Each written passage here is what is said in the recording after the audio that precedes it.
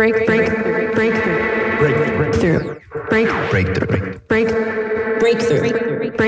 You are now listening to Breakthrough News.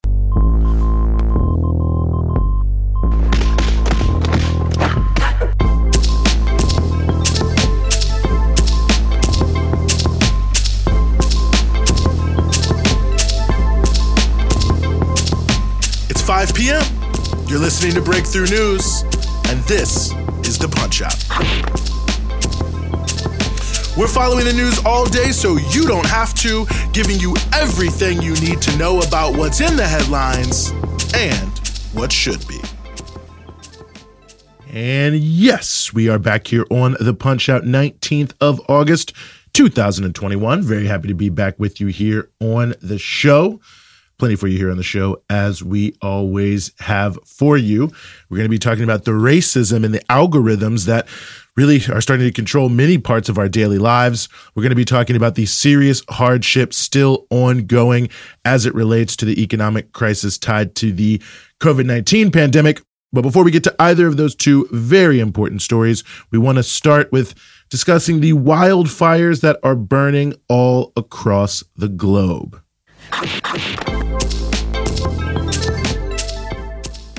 While wildfires are burning massively across the globe, and really it can only be seen as a sign of just the massive dangers of climate change. I mean, it's really just a giant red flashing light. In California and Siberia, which are at the center of the firestorm sweeping the globe currently, fires are setting or coming close to setting all-time records. In Siberia, more than 190 wildfires are burning across the vast territory, over 10 million acres, more than all other wildfires happening in the world right now combined. Overall, wildfires in Russia this year have already exceeded more burned acres than any other time in the recorded history of that nation. Siberia's fires have sent smoke surging across the North Pole. They've shut down airports and roads and caused mass evacuations. They've dumped 800 megatons of carbon emissions into the atmosphere, more than the yearly carbon emissions of Germany, the world's sixth largest polluter. And they've created a plume of smoke that's over 4,000 miles long.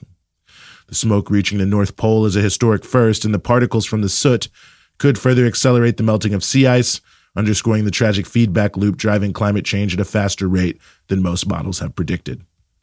In California, the Dixie Fire, the second largest fire ever recorded there, is burning 662,647 acres and is only 35% contained. According to the Reading Record Searchlight newspaper, the fire has destroyed, quote, 1,217 structures, including 649 homes and 8 multifamily residences, according to the California Department of Forestry and Fire Protection. The fire threatens another 16,085 structures, including communities in Lassen, Plumas, Tehama, and Butte counties, and sites in the Lassen Volcanic National Park, end quote. The eastern arm of the fire is still burning very hot, and there are serious fears of it expanding further and causing even more devastation. Already, the fire has done damage to the California timber belt, a major carbon sink and a key part of the state's climate mitigation plans. The Caldor Fire is also burning in California, almost 63,000 acres with almost zero containment. Fire officials are saying that the aggressively burning fire is behaving in unprecedented ways. Tens of thousands have had their power cut to prevent further fires, and thousands have been forced to flee. The unincorporated community of Grizzly Flats in El Dorado County was essentially wiped out. Just over 12,000 acres are burning all across the French Riviera, where 10,000 tourists and residents have been evacuated. 2 people have died and almost 30 have been injured as thousands of firefighters continue to battle the blazes. In the past month, wildfires have ripped through Italy, Greece, Algeria, Lebanon, Turkey, and Israel.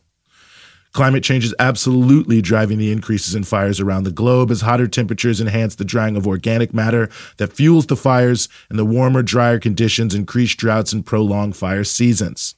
That being said, most fires are started by various man-made causes. In the case of California, it's actually mainly the carelessness of electricity utilities that preserve their profit margins by not taking proper precautions to prevent their equipment from sparking fires. All in all, this is just one of the many wake-up calls of different extreme weather events that really should be making it abundantly clear that the climate crisis is right now, and the time to act was yesterday.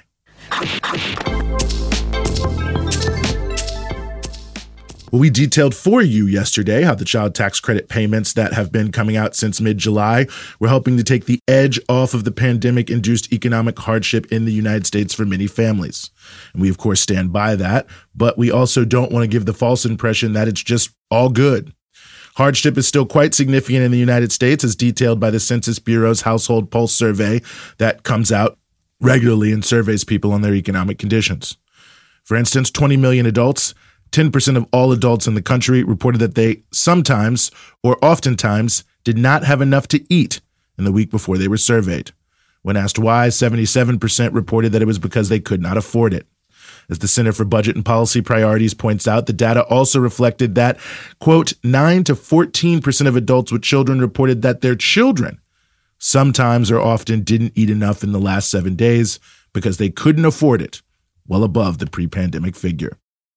They also note that, quote, between 5 and 9 million children live in a household where the children didn't eat enough because the household couldn't afford it. So you get both the percentages and the numbers there. The center also noted that, quote, Black and Latino adults were more than twice as likely as white adults to report that their household did not get enough to eat. 17% for Black adults and 16% for Latino adults compared to 7% of white adults. Adults who identified as American Indian, Alaska Native, Native Hawaiian, Pacific Islander, or as multiracial taken together were more than twice as likely as white adults to report that their household did not get enough to eat at 19%, end quote.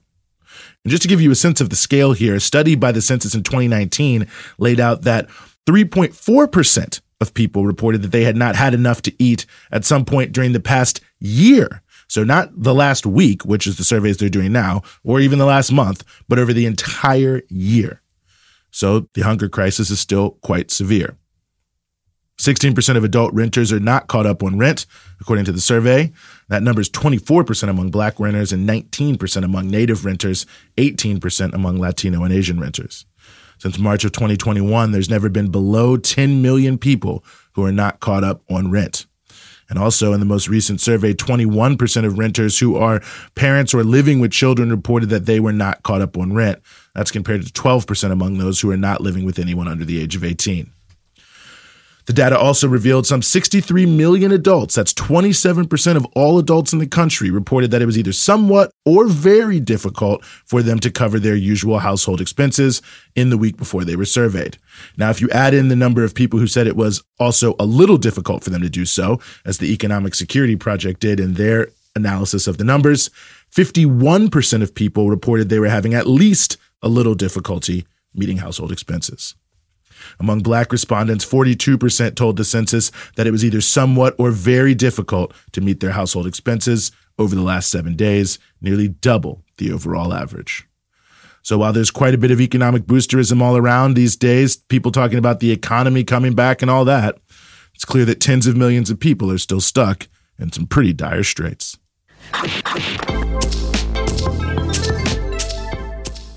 As society becomes more digital, algorithms are becoming more and more a part of everything as businesses and government agencies use complex computer formulas to determine who can get what and for how much. Public Citizen has just released a very notable new study showing that algorithms are driving significant racist bias in most of these processes, or exacerbating, you should say, existing racist bias in almost all of these policies. Public Citizen notes that, quote, algorithms are processes or sets of rules used along with data and statistical analysis and calculations for decision-making. Unless they are intentionally designed to account for the legacy of and ongoing systems of discrimination, inequality, and bias, algorithms, even quote-unquote colorblind ones, will replicate and exacerbate racial inequality. Algorithmic processes are less transparent, less accessible, and more difficult to explain or understand, and thus more difficult to audit and regulate, according to the report. This lack of transparency is the reason many call them black box algorithms, because there's no way to look inside and see how the sausage is made.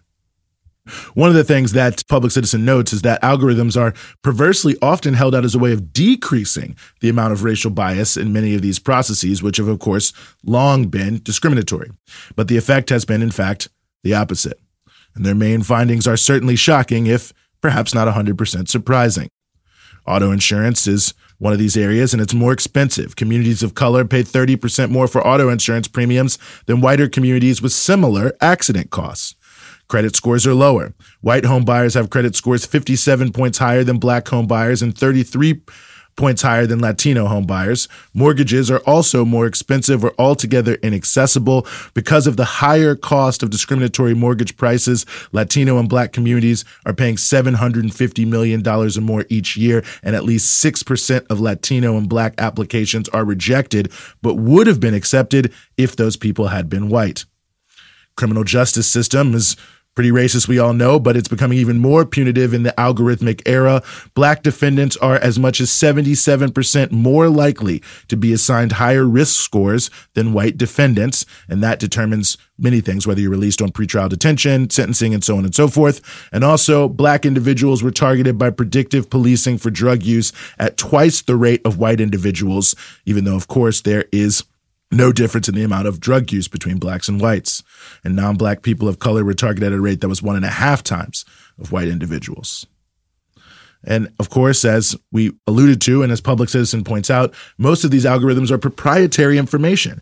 And that means that they're actually protected by private property laws, which makes it difficult, if not impossible, to see how they are made and why exactly they are so racist. And then, of course, to do something about it. Either way, this report is proof positive that there is no technological solution to the endemic racism of the United States of America.